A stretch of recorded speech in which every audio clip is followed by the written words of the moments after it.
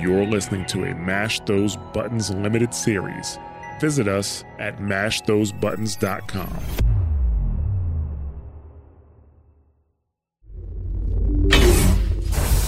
Rescuers?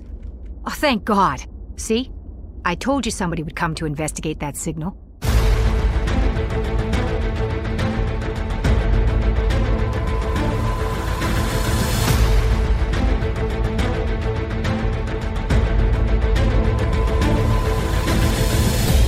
Hello and welcome to Squad Goals, a Mass Effect Legendary Edition podcast, where we're discussing our experiences playing through the Mass Effect Legendary Edition.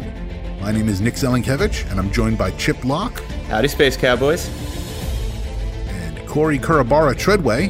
What's up, everybody? And this is episode number 12.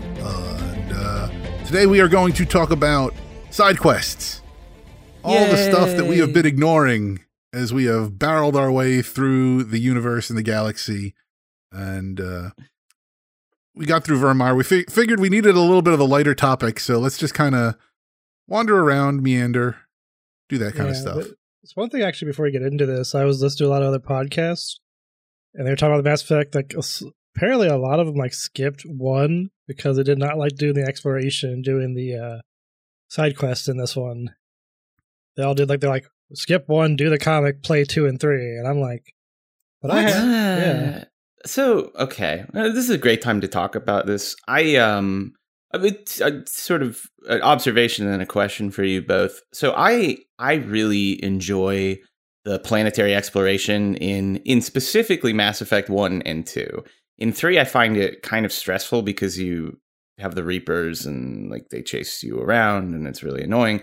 But in 1 and 2, you go to, star systems and you go into orbit on a planet and you read about, and all the planets have these nice, some of them are very basic descriptions, but they have, dozens and dozens of planets with some of them very detailed, really fascinating descriptions about, why this planet is or isn't interesting to the galactic community and outlying features and all that. And you have this very chill music that, you can just kind of mellow out to. And I've always really enjoyed that. And since they fixed the Mako in 1, they didn't fix it, but they made it a lot better. I really had a renewed enjoyment of just driving around a planet, and kind of looking at stuff. So thinking about that, when I redid my Mass Effect 1 playthrough, I did all of the side quests after. I think I did Ferris and Novaria, and then I was just I'm doing all the side quests I can, all of the exploration stuff in one big bundle, because it was just a nice couple evenings or 3 evenings of sitting down, grabbing the Xbox controller, and just chilling out. So how did y'all do you break up your side quests, or do you kind of try and knock them all out together? Well, I know for myself personally, I also enjoy going to the planets, enjoying reading the actual descriptions of each of the worlds and seeing what's going on before I get to a planet, especially if I'm about to land on it. I think one of them's only certain types of a special grass can survive the planet because everything else was too harsh for it to survive. And one of the side quests is we got to go to. That's a planet that's no one's supposed to be on there because they want the planet to actually produce life, and they don't want vehicles, plant things causing destruction to it. So it's it's forbidden to be on here. I'm here, so I hope I'm not getting in trouble. You're a Spectre. Yeah, well, it's true. I won't get in trouble because of a Spectre. Well, if it's forbidden to be on there, who's going to be there to stop you? Fair. But anyways, I always try to do as many side quests as I can do that are available, and try to go through and look at everything. And then once that's done, go back to the main story. Most games, I'm side quest. Main story's hey, do you want to come back to me? I'm hold on, buddy. There's a side quest over here. I'll get to you later. What about you, Nick? I did all my side quests right before Vermeer. I figured, everything kind of changes at Vermeer. That's when you're really on the path to the end and you're going to want to push it. So I was let me do as much as I can to get all that done. And the annoying thing was I'd have 1 or 2 quests left and okay, I'm going to get to Vermeer finally. And then Hackett would radio me leaving another planet, and I'm like, oh, come on. But other than that, I mean, it was nice. Like you said, Chip, you spend your time going through everything. And as far as the planetary exploration goes, I mean, for the first one, I don't mind it because you just click on the planet. Does it have the button to land there? No. Did you get something? Yes, no, maybe, whatever. Okay, and move on. Like, it's very straightforward. I usually, anytime I entered a system, I was always like, let me go to my destination last, assuming I could tell which cluster was my last destination. But it was always, start with the outermost planet, work my way in, and just boom, boom, boom, boom, boom, see what's there. And then, okay, now I can go land and do what I need to do. Yeah. I'll admit I was not as good about reading the text as I could have been. That said, I like and I guess we'll talk more about this when we get to Mass Effect 2. I prefer the little scanner tool in Mass Effect 2 only at the beginning. Like, it's fun the first few times, and and then after a while you're like, okay, I kind of missed the first one where I could just go, oh, there's nothing here, and just move on with my day. So yeah, I may have had way too much. We'll get to it later. I may have had way too much fun with the scanning part. Everybody else seemed to hate it. I'm like, I love it. I also feel like I'm just shooting rockets into a planet and just nuking it. Yes. So that's a little fun in my head.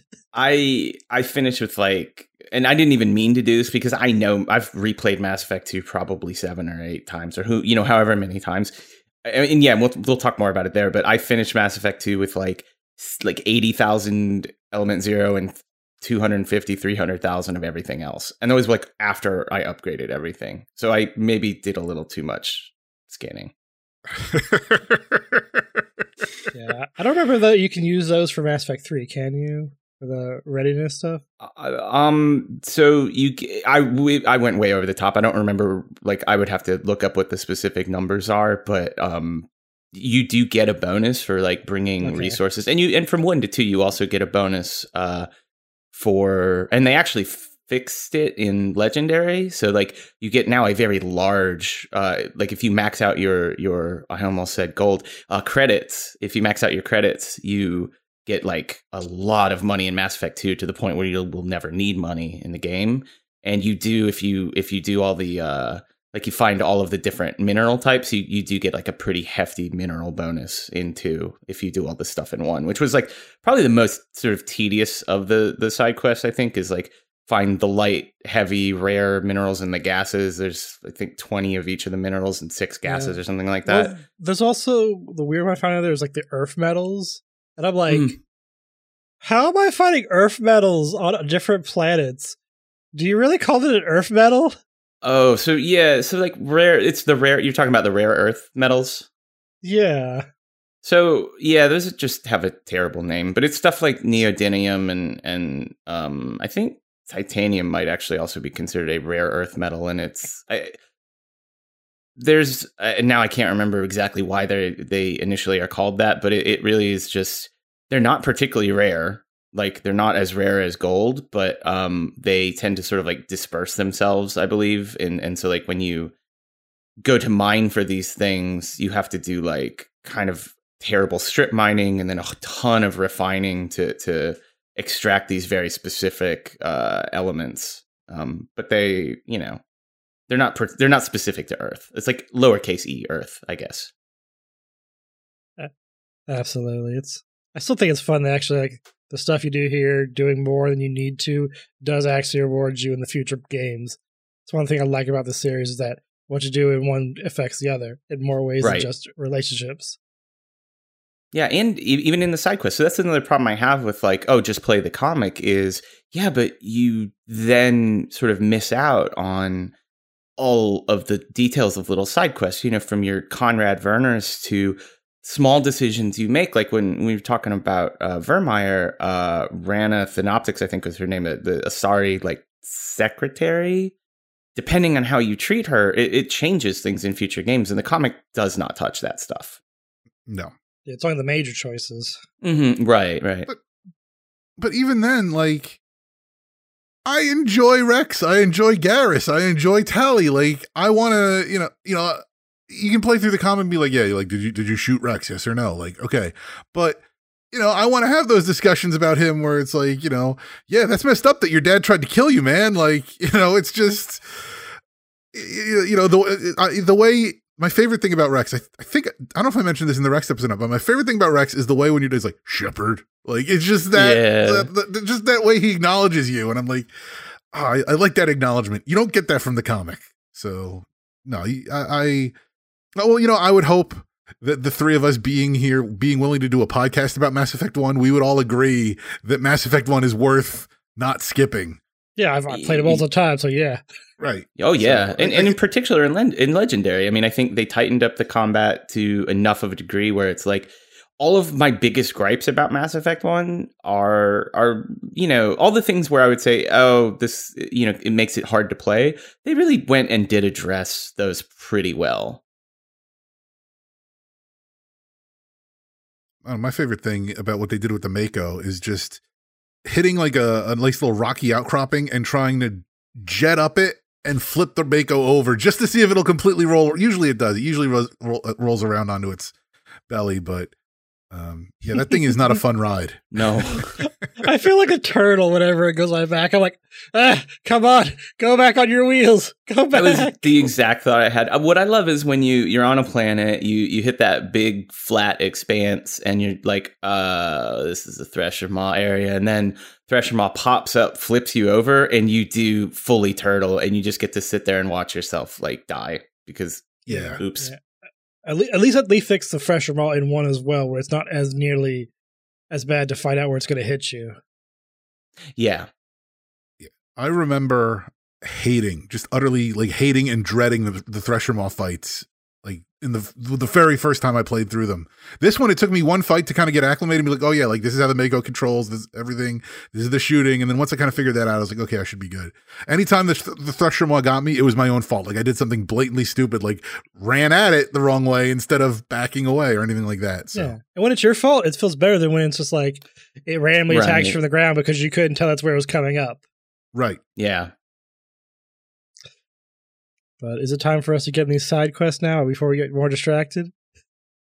No, I think we can start to get into that here. So let's go ahead. Most of these are short enough. I don't think we need to do any kind of big narration for them. We'll just kind of go into them here. Maybe some of the longer ones, maybe we will. But yeah. So the first one I have listed here is UNC Lost Module. This starts. You get a radio request from Hackett when you're leaving Pharos. You have to go to the Hercules system. What? Oh, I know. I just hate this quest where you gotta with the monkeys. Yes, the stupid space monkeys where you have to go find them. You do, interestingly, for this quest, if you manage to not run over or punch or otherwise molest any of these monkeys, you get a pretty hefty Paragon bonus for, I guess, not making Space PETA angry. It's easy no. It's easy to do. It's really easy to be driving up to a site with a monkey at it and be like, it did run over one of you. Okay.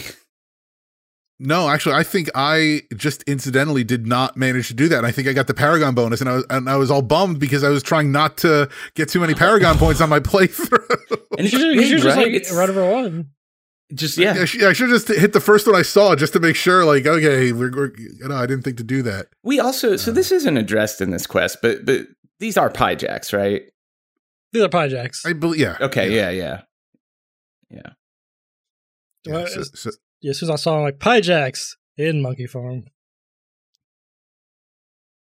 Yeah. So the Geth shot a drone down. Oh, we have to recover the data module. For anyone who doesn't know what a Pyjack is, that's from Knights of the Old Republic. And subsequently, Mass Effect 2, they get named and they get their own codex entry and everything, which was fun. It's a fun little Easter egg. But yeah, this might be the only time I actually died in my replay of Mass Effect 1. Was going in and you find you go in that mine, which you can go straight to. You can literally land on the planet, not go scan the downed satellite and just somehow go in the mine and go through. You grab the module from the dude hiding in the back, of course. Just very tropey RPG quest design. But then I popped out of there, and I don't know if I forgot or if I just got cocky or what, but I walked out and got just absolutely brutalized by the Geth waiting outside. it's always the monkey or the pyjack in the back of the mine, correct? Yes. It's not like it's randomized. Like, because I went and I hit every, like the one with the mine somehow wound up being the last one I went to. I hit every other settlement, checked every pyjack, and then finally. That mine is not marked on your map. Oh. Wow. Oh, okay. So the quest is set up to be like, hey, go look at this satellite. Like you get the quest from Kahoku, I think, or Hackett. Sorry, you get the quest from Hackett when you go into the cluster, and then and it's like, go check out this satellite. That's on your map, cool. And then you get the little prompt like, okay, go check out these colonies of monkeys, and they all get marked on your map except for the one you have to go to. Okay. But it is always that unmarked mine in the center north of the map. I don't know why I remember this. But yeah, it's always that unmarked mine, and it's always that one pyjack in the back. Freaking pyjack in the back. That would save a lot of time. Give me the back of my hand. It does. Which was good for me because I didn't remember to save or do anything. And so the autosaves even in Legendary are not as good as they could be. The game autosaves when you hit a planet. But if you go spend 20 minutes on that planet and then you get killed by a bunch of Geth coming out of a tunnel, you get to redo the whole planet. That's why I've learned to mostly, like when I go do area, like I'm going to do a quick save real quick just in case. Yes, yeah. Anytime you see a big flat space, for example, and there's going to be a thresher on, just quick save real quick. Yes. Saves luckily a lot of the loading times of this are a lot quicker than they used to be. But even so, starting from the beginning, it's like, right. Like it's not like the worst stuff to play, but still just doing it again is never fun. No, it's really not. And the other thing is, like with the planetary exploration, there's always I think there's always 3 mineral spots on every planet. It's definitely at least always 2, and a lot of times 3. So if you take the time to sort of drive around the whole map and get all the minerals, every planet I think takes a good maybe 10, maybe as many as 15 minutes, depending on how not flat the planet is to kind of get around. So yeah, a lot of them are not flat. No, they are not. That is the one thing about that even with the Mako and the boost, like there were a few planets where I landed on them and I just remembered like, oh my God, I hate this planet so much. I think this one was not one of them. There's another planet that looks similar that's like all like steep mountains and valleys and like you have to climb in and out of these things and it's miserable. Yeah, I'll admit I did not do my driving around exploration as much as I probably should have because I don't think I finished the mineral quest. I think I had a few missing, and I'm like, wait, I went to every planet, I checked everything, but I think you're right. That was my oversight. Was I just if it came up on the map, right. I got it, but if I didn't see it on the map, I didn't bother going over there. I didn't bother checking every nook and cranny. And that's probably where like the handful of things that I missed. Yeah, and there's too many nodes. Like there's substantially too many nodes. Like I feel like there's probably like 30 out of 20 for each of them, and the gases you get just from like space exploration. But if you don't drive, like my whole dumb thing is I'll hit the northeast corner on the map and just kind of get up there and then do like kind of a square and like X my way back into the center until I've capped out on minerals for the minerals quest, and then it's like I just hit the marked points. But yeah. Right. Well, this planet had a marked point for a Prothean globe. Mm-hmm. Yeah. Now, I'll admit, I did not have. It requires a Prothean key. I did not have the Prothean key. Did you guys have it? That's what you get from the consort. Yes. Yes. Yeah, I already had it. So. How did you? I forget what I forget what I said to her. That like she did. I think she was like, "Oh, I have some stuff you should take," and I'm like, "No, I'm cool," or whatever. Like I was just like, "Whatever, I don't need it," and like waved her off or whatever. I was too friendly. I don't know. Okay, I wonder. There's some Prothean quests in Mass Effect 2 in I think Firewalker, the Firewalker DLC. I wonder if that comes into play. Or if it's only it's probably only in Mass Effect 1. I'm not actually sure about this. I don't think I've ever left Shiar's without the without the little key. So what do you get from the key? A lot of dialogue, not dialogue. So you get, it's actually pretty cool. It's very like, if you've ever read 2001, or I guess, seen the movie, but I think makes a little bit more sense if you read it. It gives you this like flashback of Earth 50,000 years ago. And it's a series of dialogue boxes, frankly, with just a lot of text in them. And they go through like, you're a caveman on ancient Earth, and you see this weird light in the sky, and then these things like abduct you and do tests on you, and then you're back on Earth, and it talks about how like your brain is changed after that. And so the punchline is Protheans came to Earth, met ancient humans, 2001 monolith them to like, kind of nudge them up a little bit and like kind of help uplift them. And this like Prothean orb thing renews that memory in like you, Shepard. So it's cool. It's actually really cool lore. It's one of the things that this is one of the things where I was hoping like, oh, are they going to go through and, voice this stuff or add cutscenes or whatever? And they didn't, but these are like these cool little touches that really, it's a lot of world building or galaxy building, I guess. One weird thing about it though, is it has a flag in your save files for Mass Effect 2, but it has no effect on the games. It doesn't actually do anything. The consort token? The vision and stuff. The vision? Like activating this thing, it flags your save file, but the flag doesn't actually interact with anything. That's really unfortunate. I'm guessing they had a plan to do something, and they just never got it completed or something. There's a specific part of Mass Effect 3 where I feel like that could have come up. Oh, well. Yeah, it's just very strange. Also, this mission, strange enough, is one of the areas where has another glitch, and you get unlimited Paragon points. Again? Yeah. Yes. At the Pyjack, if you like after you get it and you get the Paragon points, you can like reload this, like save, reload, and then keep doing it. Like you keep getting like unlimited Paragon points. You don't need to, but it's one of the areas. Once again, it's a glitch, and it still works in Legendary Edition because they didn't feel like changing that. Because why would you? So to keep yourself varied, you can get like half your Paragon points here, and then half your power points over from Laura Keene. Yeah, if you want to. I've got to abuse these glitches the next time I do this playthrough. just because why not? I like that they kept that in. Like, I think that's actually nice from like, if you want to talk about like game preservation, it's nice that they didn't go, like they fixed the things that were obviously bugs, but like glitches and exploits they left. And I kind of like that. Yeah. Well, in this case, it being a single player game, like, it's not hurting anybody. Right. It's only, you can even completely skip the game and it only hurts yourself, if anybody. So yeah, I think if it somehow affected some sort of multiplayer, I think then there'd be a different discussion. Yeah. And I was doing some research on this and found out apparently too, that in the Legendary Edition, they actually changed the grass on this planet. I didn't realize they changed it. Apparently it used to be just a plain green texture, but now it's a 3D grass feature.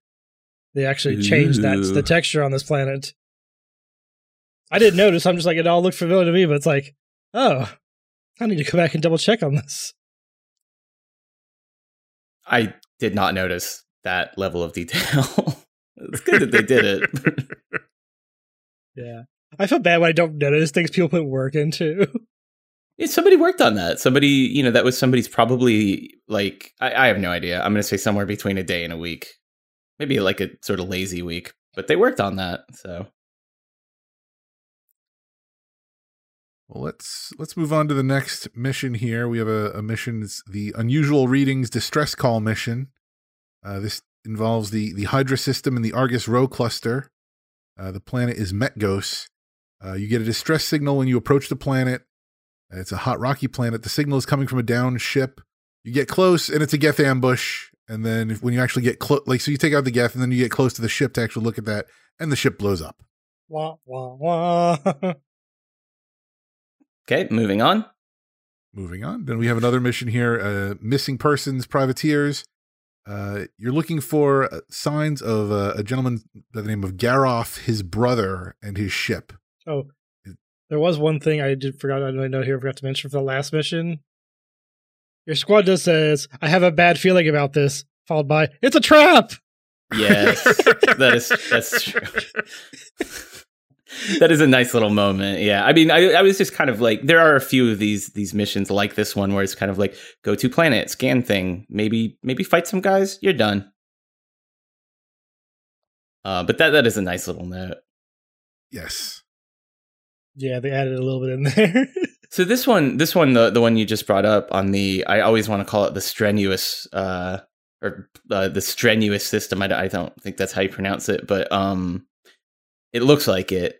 Yes. You can pick this up in the Citadel or not, and there's a lot of these kinds of side missions in Mass Effect 1 where you can just kind of wander into something, but if you happen to go to the council chambers, like post your initial Citadel, I think you have to finish at least like one of Therum, or it's maybe like Therum plus one of Ferris or Novaria.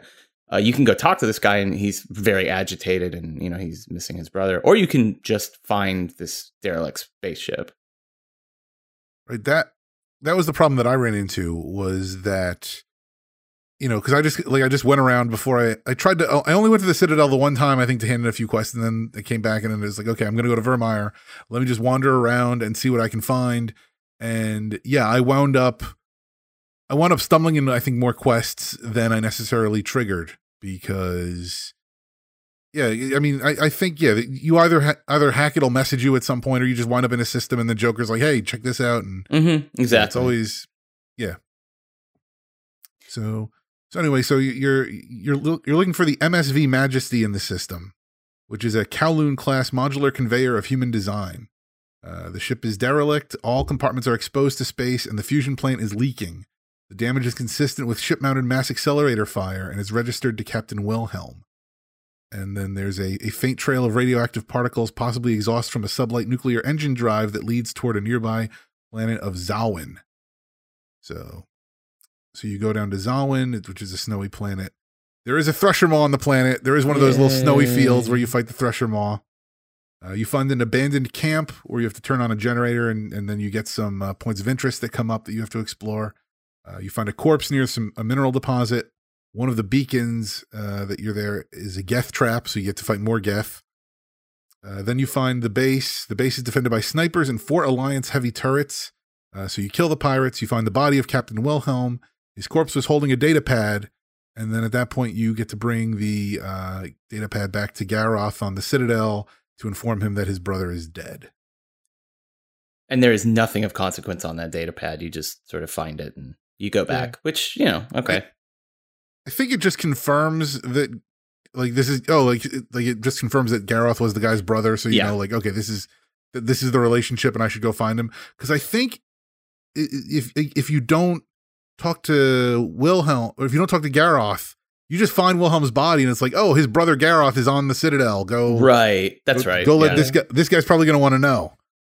Mm-hmm. And you can also get 2 free Renegade points if you just say forget it and don't do anything for a bit, and then come back later and do the actual mission. Okay, I've never done. That's nice. Well, now I'll never need to get small Renegade bonuses in Mass Effect 1 because I'm just going to glitch. Right? It's not a glitch. It's just like, hey, you want some Renegade points? Just say forget it. Renegade points. Right. Can you punch the monkeys and still get unlimited Renegade points, or that only works for the Paragon option? It's only Paragon. It's only the Paragon. Yeah. That'd be fun though if you could reload, just keep punching monkeys. That'd be great stress relief. Yeah, you don't get points for like running over the monkeys, unfortunately, because otherwise that would be a great way to just fill your Renegade bar, because there's a lot of those little monkey bastards. Yes, as someone who went and checked every one of them because I forgot that I had to go to the cave and it's the last one in the cave. Yes, there are a lot of them. That was a fun evening. Let's move on here to the next quest. UNC Rogue VI, not Rogue 6, Rogue VI. So this is the one that we actually have to go into our solar system. The capital of the moon, Luna, is Armstrong. So you don't in this Mass Effect you don't get to go to Earth. I don't think we don't see Earth until Mass Effect 3, right? That's correct. Yeah. So I think So, you can look at it from a distance. Oh yeah. You can see it, but you don't land on it. You don't land on it. Right. Yeah. So the fun thing about it, so you go to the local system is what it's called. You can go to all 9 planets, or that's right. Because in Mass Effect 1, they were still effectively all 9 planets. The timeline is not quite right, but the change of the Astronomical Society was occurring like as Mass Effect 1 was coming out. Yes. And they did leave that in there, which I appreciated. So you go visit Pluto, and it's still a planet. Some people planetary status.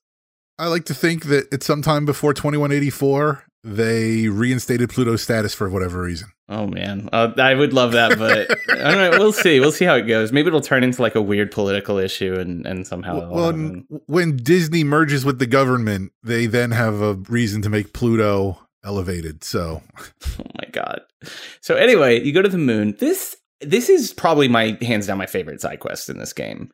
Even though it's like the actual mechanics of the side quest are pretty repetitive and frankly not that cool, I just love that you go to the moon in the Mako and can dune buggy around on the moon and see, like a decent looking Earth from the moon. Like you could see it like sort of rising over a crest. It's just so good.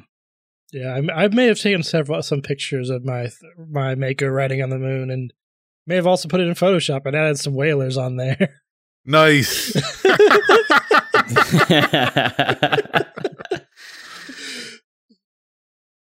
So here there's a VI, like a security system on the moon that's gone rogue. So we have to go check it out. The base has 3 stations. Each station has 2 turrets that will shoot at you as you approach. You enter each base.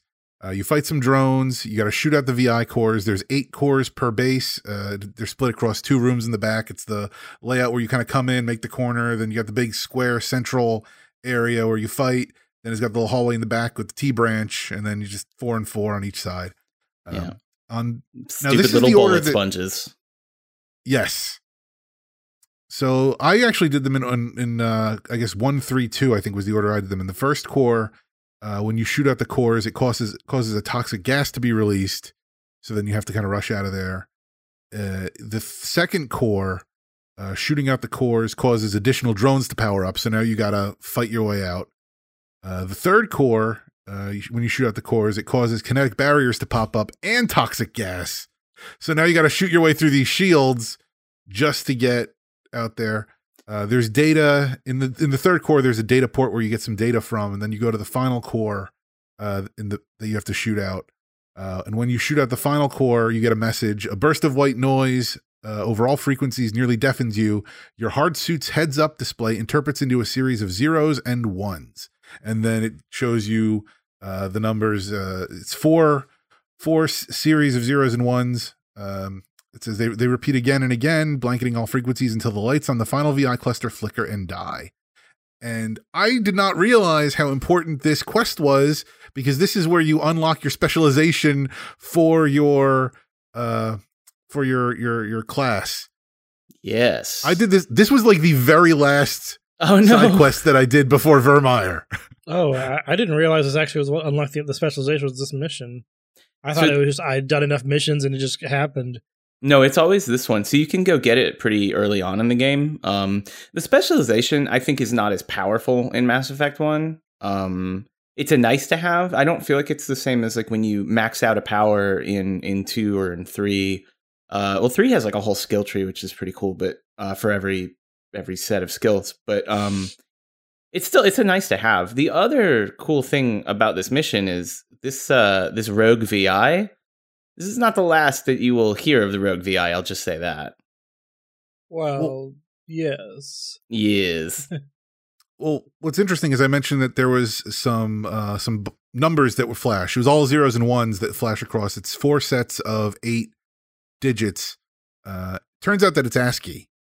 And if you convert the ASCII, it turns out it's HELP.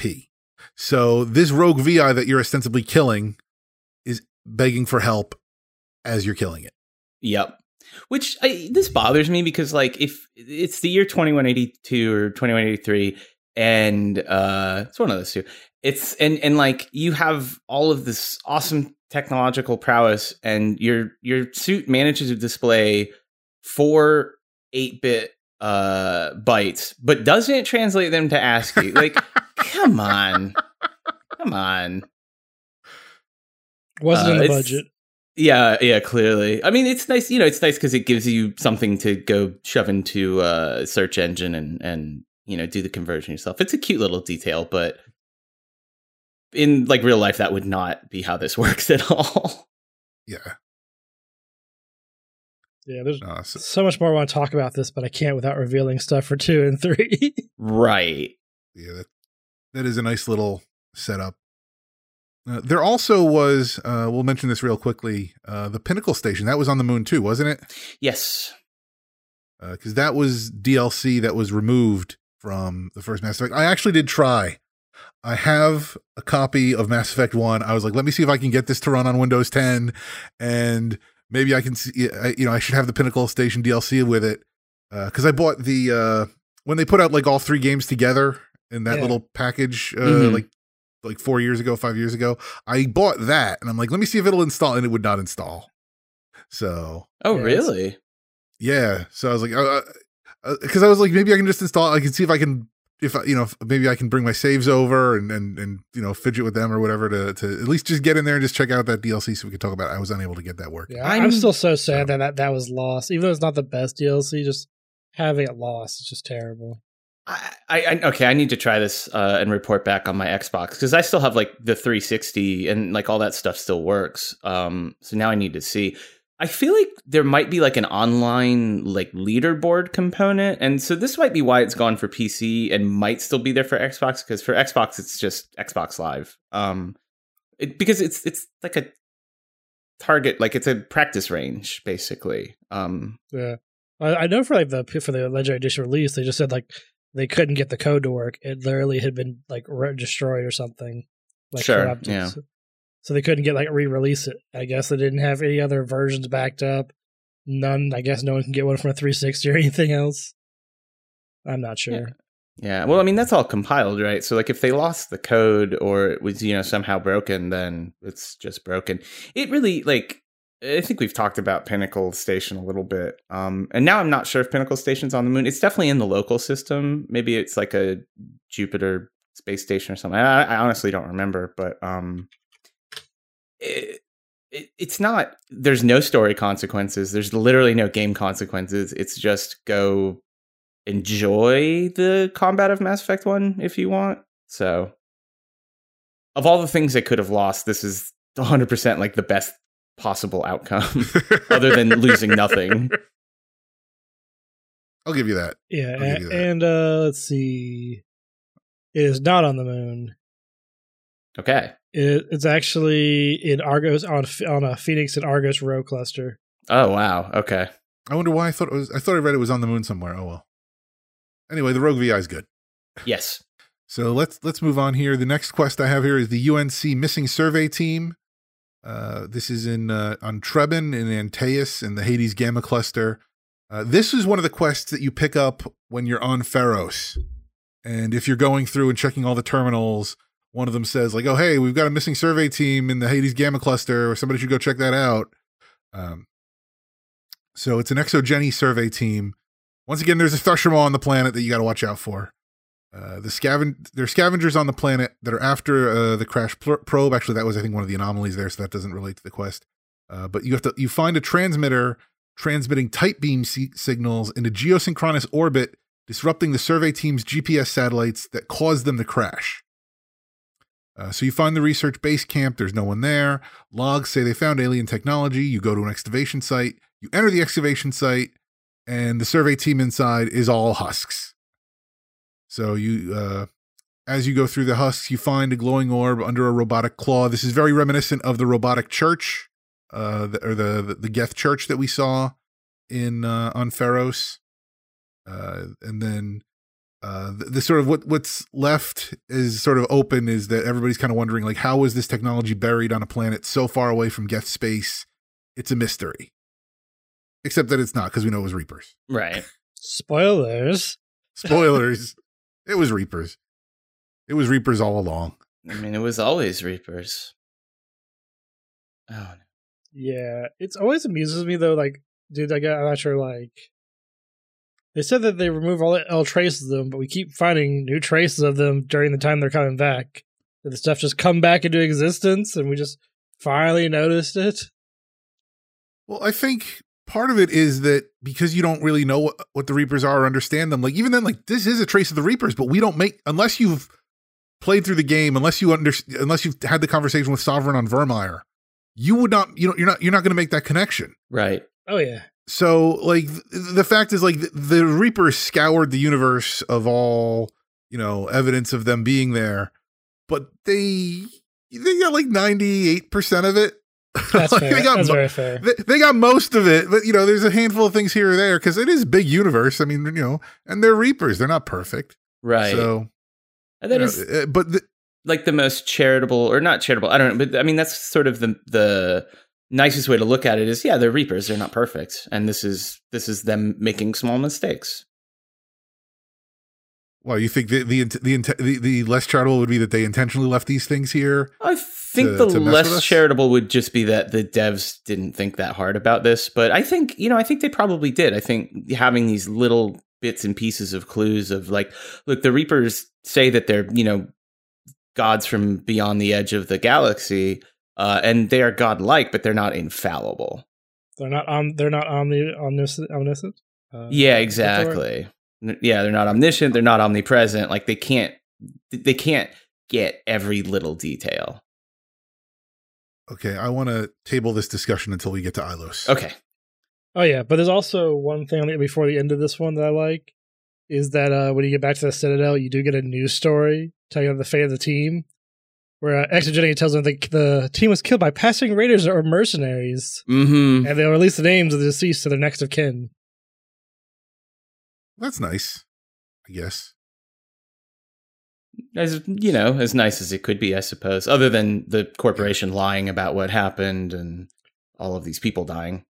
Yeah, but I guess you want to go like, hey guys, just let you know, we had a survey team. They all became robotic zombies. Don't worry about that, about robotic zombies. But anyways, that's a cooler way to die though than getting killed by pirates. Like, I gotta figure there's a lot of death by piracy or death by raiders in the Mass Effect universe. So getting turned into like a cool evil robot and getting taken out by Spectre, that's, I don't know, it's more badass. Yeah, I'll give you points for getting taken out by Shepard. That's well earned, but the whole getting turned into an evil robot, that part's got to really suck. I don't know. I think if as long as the pirates just kind of do it quick, I think I might prefer them. Yeah, that's okay. Yeah, good point. How quick is being turned into a husk? Is it a slow and painful process, or do you instantly lose your mind?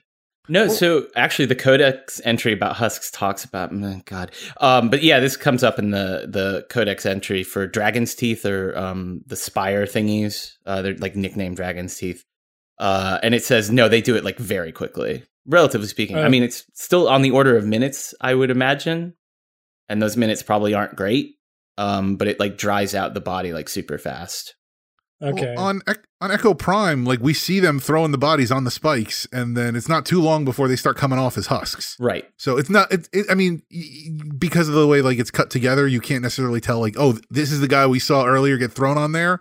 But it would make sense, like if it can be done in the matter of minutes, it makes sense. Like that's what we saw happen. Yeah. Okay, that makes more sense. That's good. At least it's not a slow death. Yeah, like an hours long process of. Wow, this got dark. It did. Yeah, husks. That's the thing. It's like anytime I open one of those chambers, it's like husks. Why did it have to be husks? The worst. The husk / creeper is just the worst enemy type in this game. I hate them so much. Got a quick question for you, Nick. Uh-oh. Husks or the Gorm? Oh. I'll take. I don't know. I hate the Gorm on like a visceral level. Like there is something there beyond that I just cannot stand them. And for anyone wondering, the Gorm are a bug type enemy in World of Warcraft that I have talked about on my World of Warcraft shows. How much I hate them, if you want to check that out. But no, husks are Gorm. I just hate more from like a just an experience level. Like fighting the Gorm is not that bad. fighting the Husks is a chore. It's like I have to schedule time on my calendar to be like, okay, I'm going to be fighting the Husks from like 9 to 10 on Wednesday evening. To continue the WoW analogies, I would say Husks are kind of like the Murlocs of this game. In like my archetype of just most hated original mob types, or like OG Murlocs, yeah. Yes. Oh, yes. I'll give you that. Yeah, because they rush at you. They kind of yell garbled noise. And they swarm. Boy, do they swarm! And they unleash. If they hit you quick enough, they unleash a bunch of those EMP blasts on you, and it hurts. Oh, those are the worst. Yeah, because it's always the Husks. I always forget that they do that. Then, like, the first one does that to me, and I die, and I'm like, oh, yeah, that's right. I got to shoot them before they get too close. Mm-hmm. And it's like, okay, now I remember what I'm doing. Because, yeah, that's like the one time it's like, oh, yeah, you get comfortable getting a brawler, and you're like, okay, I'll just run and punch this guy. And it's like, no, don't punch the Husks. Take them out at a distance. So Mass Effect 3... on the Vanguard, you get the Nova ability, which I think they also have in Mass Effect Andromeda. And I think it's definitely my favorite ability in the game, because finally, bless it, you get swarmed by Husks, you hit Nova, it does like a point blank area of effect centered on your character, and so it just blasts them all away. So it's so satisfying to just murder all these little bastards. Good. Yeah, that's one thing I do like about Husks, is when I have like a character that has, I think it's like one of the force ability, one of their like biotic abilities that just like forces everybody. Shockwave, I think it is. Yeah, it just sends them all flying away, and they're like, or if you hit them all with like a stasis real quick, and then bounce them, they all go slowly away. By the way, as you just shoot them gracefully. Yes. Good stuff. So let's move on to the next quest here. It's just a investigate facility I have. This takes place on Notacrux in Vostok in the Maroon Sea cluster. You get a distress beacon as you approach the planet. Again, I think this is one of the quests that you can also get, not just from the distress beacon, but you also can get this from the Exogeny terminals on Pharos, because it is an Exogeny facility. This is a nice grassy, rocky planet. You land down on it. You drive up to the little facility there. I think it's got like the little mine into the ground, and the Thorian creepers are there. No. Well, how do you have it written down here, Nick? Yeah. Do the voice, Nick. Okay. Motherfucking Thorian creepers are here. There it is. Very good. There it is. Oh, God. Yeah. As we just finished talking about Husks, it's Husks, but they're plant-based or whatever. Like, same damn thing. And you did mention when we were going through Pharos, you're like, oh yeah, they show up again on like one of the other planets, and I was like, how do they show up again? Is there another Thorian out there? And I don't think there's another Thorian out here, because what you find out is, okay, so you find the science building, you get into the science building. There's again, you start to see all that weird Thorian looking shit growing into the rooms in the building. Mm-hmm. Again, that's how I wrote it. Weird Thorian shit in my notes. This one's not in all caps. This one's not in all caps this time, no. So you find some survivors, and they're like, you meet. So you find the survivors. They're glad to see you. And then you find Dr. Ross, and the doctor admits they were studying the creepers from Pharos here. They were trying to figure out how to make them docile. And then, of course, when you killed the Thorian on Pharos, these remote creepers, like halfway across the galaxy, went berserk and started killing everybody.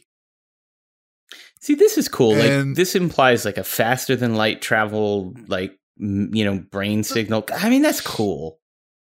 Yeah, it's real. The Thorian, I feel like that Thorian has a badass backstory, right? Because like not only has it survived several Reaper invasions, I feel like the Thorian is like the one creature that probably actually kind of like fought the Reapers to a standstill, and the Reapers were like, you know what, whatever weird plant-based thing you are, you're cool. You get to stay here on Pharos. We'll send you some whatever we got here. You can mind control them and do your thing. But yeah, like it's got some bizarre features that make no sense. It's alien. Yeah. Yes. Extremely alien. Yeah. Yeah. And so Exogeny has some rules. They're only allowed to use the generic distress beacon because Exogeny is worried about protecting the secrets here. So they don't want, they're sending out like a general beacon. They don't want people to know, oh, hey, we've got Thorian creepers here. But it's like, you really should let people know you got Thorian creepers here, because then they can come and deal with it appropriately. Well, and so, to be fair, if you told people like, hey, we got Thorian creepers, majority of people aren't going to know what the heck that is. Not everybody was on there when the Thorian appeared. That's still technically probably classified. Well, if you think about it, husks are probably fairly not well known. I guess, maybe the Quarians are familiar with them. They might be familiar with them fighting the Geth. But, since the Geth pretty much keep to themselves, most people really aren't familiar with the husks. Then you've got like the extremely rare Thorian creeper. And here you're killing husks and creepers left and right. Like somehow this is your life. Right. This is my life. This super rare annoying mob you're up to your elbows in it, and it's annoying. Yeah.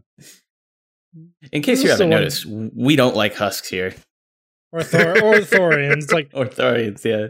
Yeah. I also like it because it was just the same design, just reused, colored differently. I'm just like, really? It's a classic reskin. Yeah. I feel like they could have done something a little bit different, but once again, it's the first game. I let it slide because there's a lot of other reskins. They do get better about it. Yeah, they get much better about reskins. This was kind of like, and this also, it's a product of its era. Like, this is so common in so many games, Yeah, very true. But I actually didn't mind it. I think as annoying as it is of a creature class, again, it makes you wonder if there's some kind of connection between the Thorian and the Reapers. That, again, for as long as the Thorian's been around, it's like, is the Thorian, is it possible? Because even then, if you look at the Thorian, it's kind of got that body that's like strung up, like with its nodes in that cell. But it's got the tentacly face, almost like we said, it was kind of Cthulhu-ish, like a cuttlefish. And we've compared also the Reapers to Cthulhu because they're kind of, elongated. They're more like, I guess, squid-like, but at the same time, like, they've got tentacles and they don't really have a face. But I wonder if there's not some kind of connection, like the Thorian is, I don't know if he's like the plant-based version of a Reaper, like that's your vegan Reaper for what it's worth, or if like, maybe like did the Thorian evolve into the Reaper? Did like a Reaper get stuck somewhere and evolve into a Thorian somehow, losing all of its metallic parts? So I think there is a brief name drop of the Thorian in the Leviathan DLC in Mass Effect 3, but I haven't done it yet, and it's been a while, so I'm not sure. There's like a tiny little bit of extra Thorian information somewhere in the Mass Effect universe that it's not. It's like an ancient being, and that's definitely covered. But yeah, it's never answered. Like, did the Reapers maybe meld with it, but not meld with all of them, or did they sprout out of them? Because that would make a lot of sense. Actually, a lot of data they have on the Thorian seems to be the way it is why the Reapers put the mass relays, because it's one thing that did not use mass relay technology or mass technology. It developed down its own line of technology. So it's actually a bigger threat to the Reapers than we are because it does its own thing and says, screw you guys. And we killed it. Go Team Shepherd. All right. So anyway, so you're dealing with this Exogeny lab, and the doctor basically is like, what do you do with these people here? That you've got this morally gray, for lack of a better word, science team and a doctor. They got themselves into trouble. And now it's like, okay, how do you want to wrap all this up here? How did you guys deal with the doctor? I took the money and ran. That was a nice renegade option. It's like, yeah, pay me. Okay, I'm out. I'm pretty sure I took the money and ran because I was like, I need some credits. Yeah. Oh, I'm sure you needed credits, please. In Mass Effect 1. Right. I took the money and dipped. I think the other choice is, I don't know if you can turn her in or kill her. I'm pretty sure kill her is one of the choices. Kill her is definitely one of the choices, and I think you can also turn her in. Like, I feel like there's like a triple choice here, but I just wanted the money. Like, I didn't want to go to either extremes. This is another one of those little side quests that also has just a tiny ripple into the next games. I think you get a note from her if you don't kill her, letting you know how it's going. Yeah, I think my reasoning was like, you actually not that big of a deal. I already have plenty of Paragon points. Give me some credits. It is amusing how, and I think we probably touched on this a little bit more on like Theros and Neveria, but again, like comparing the two of them, those planets, it's all these like, I don't want to say evil, although they're ostensibly evil, but just this incredibly shady shit that these like biogenic companies are doing that is just causing so much trouble. It's like, oh, we're experimenting on this thorium thing, but we can't tell anybody. It's got to be super secret. And so like, oh, there's a problem because we didn't, do it properly. And it's the same thing. Like, oh, we're experimenting on these arachnite. We're not going to tell anybody. It's anytime any one of these corporations is like, oh, we can't tell you our super, it's like, okay, what kind of alien did you find? And what kind of problems are you running into because you don't know what you're doing? And just, show me where it is and give me some ammo so I can blow it in the face. Yeah, and then we do that. They go, how dare your government oversight stuff. How dare you stop us freaking getting our way. Right. We can make better technology. It's that nice just sort of brushstroke of dystopian future, that Blade Runner shit that we love. So I like it. I don't like the behavior, but it's good color. It's very realistic. All right. Because I don't know how many companies you guys have worked for, but I know a lot of them, like, they can get a skirt around a rule. They will try it. I have no comment. Moving on. We have the MSV Cornucopia. We're going past this right now? Did I miss one? No, this is the next. I missed the notes. Don't worry, we're good. Okay, so this is one I'll admit I just stumbled onto this. I didn't get I'm sure there's a quest somewhere to pick this up. I didn't get that. I just stumbled onto this. The MSV Cornucopia in the Caspian system in the Maroon Sea cluster, another Kowloon class transport ship, which it's nice that they identify the class of the ship so it's the exact same map as the other one. Yep. And this one is registered to an ex-solar ship from the Sol cluster, which is us. So you find this abandoned cargo ship, you board it, and what is it again? It's HUSKS. Freaking HUSKS. Freaking HUSKS, More man. HUSKS. Yeah, this is one of those, like, kind of the less said the better. This is, on this particular map asset, this is probably the worst of all of the quests, I would say. Oh, because the ship is, again, here on all caps, ship is an annoying maze. Yes. Oh, yeah, it's a super annoying maze. There's little husks everywhere. You turn a corner and they pop up, which means they're already in melee range a lot of times. Ugh. Right. Yeah. Yeah, I think I had to find like a crate to stand on, or to climb up. Once you can climb up and kind of see over everything, then it's just a matter of kind of like waiting until they pop around corners and picking them off. But yeah, when you first get in there, you're just running around and then like, oh, here's a husk, and you kind of back away and around a corner. Here's another husk, and it's. I guess it's a well-designed level in the sense that like it's supposed to annoy you. I think it's supposed to kind of be a little bit irritating in that regard. But one thing I have trouble with, like, they do this multiple times with the same ship. I'm like, who is loading the stuff on this ship? Why would you just put all the stuff in the way? If I was your manager, I'd be like, you're redoing this cargo area. We need to have walking paths. Come on. To be fair, you don't know what is in those crates. And there could be, based on what they need and when they need it and how often they need it, there could be some sort of like algorithm that is determined this is the most efficient way to lay out the ship, ignoring the fact that people need to transit through. Yeah. But if you need to go in, it's like, oh no, we got the cereal over here, we got the milk over here, just go, this is what you need, you can get that and you're good. This is not a grocery store where people come and shop. This is a cargo ship. It's an Amazon warehouse in space is now what you're describing, to just keep on that sort of dystopian future. Okay, cool. Yeah. But even Amazon warehouses have a nice grid pattern where you can still go from one end to the end without going through a maze. Yeah, I'm pretty sure they do like algorithmically lay out the stuff in their warehouses for like best reachability and like most time efficiency though. That's Yes. fair. That's fair. Oh my god. So anyway, so you kill all you kill all the husks, and then you find the nav logs, and it turns out that the crew found an artifact outside the Perseus Veil. And who's inside the Perseus Veil? The Geth. The Womp Geth. The Geth. And so they find this artifact, and then they turn and they set a course straight into the Veil.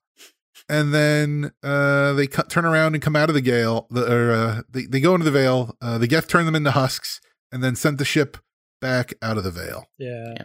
This one was kind of weird for me a little bit because what kind of like I'm assuming the artifact's a Reaper artifact, but because it's like I can't think of any Geth artifact that make them go, we should go to the Veil. That's the best place to go. But if it's a Reaper artifact, I don't understand why that'd make them go to the Veil too. Because I don't know. I don't think Yeah, like, the why Geth would- have been. Why would the Reapers have planted an artifact that knows to send you to the Perseus Veil when like the Geth have only relatively recently occupied that? Well, why did the Geth go to the Perseus Veil in the first place, though? That's where they're from. That's where they're from. That's- Well, I guess That's where the Quarians are from. Right. that's where the Quarians are from. Okay. Yeah, the Perseus Veil and the Quarian, that's literally the Geth were created over there. So they're there because that's where they live. That's why I think it's kind of like, I don't understand if maybe a Reaper's like, okay. Because I don't think they had a relationship here yet. See, I would think then that this I wonder if maybe this is some kind of messed up Quarian artifact. Mm, Although, yeah, I guess the fact that it's turned them into husks is a bit weird. well, we don't I know don't if know. they turned to husks like in the Perseus Veil or afterwards. It's still kind of That's true, yeah. Right. Yeah. Yeah, because I mean, I guess if it turns out to be some kind of ancient Quarian artifact, then that could actually have drawn them into but that's weird though, because you should still know, like, oh, don't go to the Veil. Like, why would you? What about the artifact drove them to decide, like, okay, like we have to return this to the Veil or something? Maybe there was it said like return to Veil, big financial reward. yeah. Maybe I'm overthinking. It just seemed really strange. Like, Yeah. I guess I was like, we're assuming we weren't going to question it. All right, we're going to go ahead and wrap it up there. We've got more side quests to talk about. We'll hit them next week. And we'll also talk about the Bring Down the Sky DLC. I want to thank Jarrett for producing and editing, and thank everybody at home for downloading and listening. We are at Squad Goals N7 on Twitter, also at the MASH Network. You can find us on Facebook at facebook.com/mashthosebuttons. Also on YouTube at youtube.com/mashthosebuttons. Chip is at WD on Twitter, and you can find him here on the Mash Those Buttons Network on Wondrous Tales talking about Final Fantasy XIV. Kurabara is at Kurabaris on Twitter and Twitch, and you can also find him here on Dropping Spicy talking about Apex Legends. And I am at WookieBH on Twitter, and you can also find me here on WoW Talk and the Torn and the Goblin talking about World of Warcraft stuff. That is not a fun thing to talk about lately. Join the Mash Those Buttons community on Discord at discord.me/mashthosebuttons and email us your thoughts or questions at squadgoals@mash.gg. Let us know how you feel about husks, because I sure like them. If you enjoyed this episode and would like to help us out, please share it and rate it if you can, and visit mtb.gg/support to see all the ways you can support Mash Those Buttons and all our great podcasts, including on Patreon, where for as little as $1 a month, you can gain early access to content, as well as to patron-exclusive content. You can also check out our Humble Bundle affiliate link, as well as our PayPal one-time donation link over at mtb.gg/support. And stay tuned to hear about our other shows on the Mash Those Buttons Network. For Chip and Kurabara, I'm Nick. I should go. This is my favorite podcast on the Citadel. And see ya, Commander.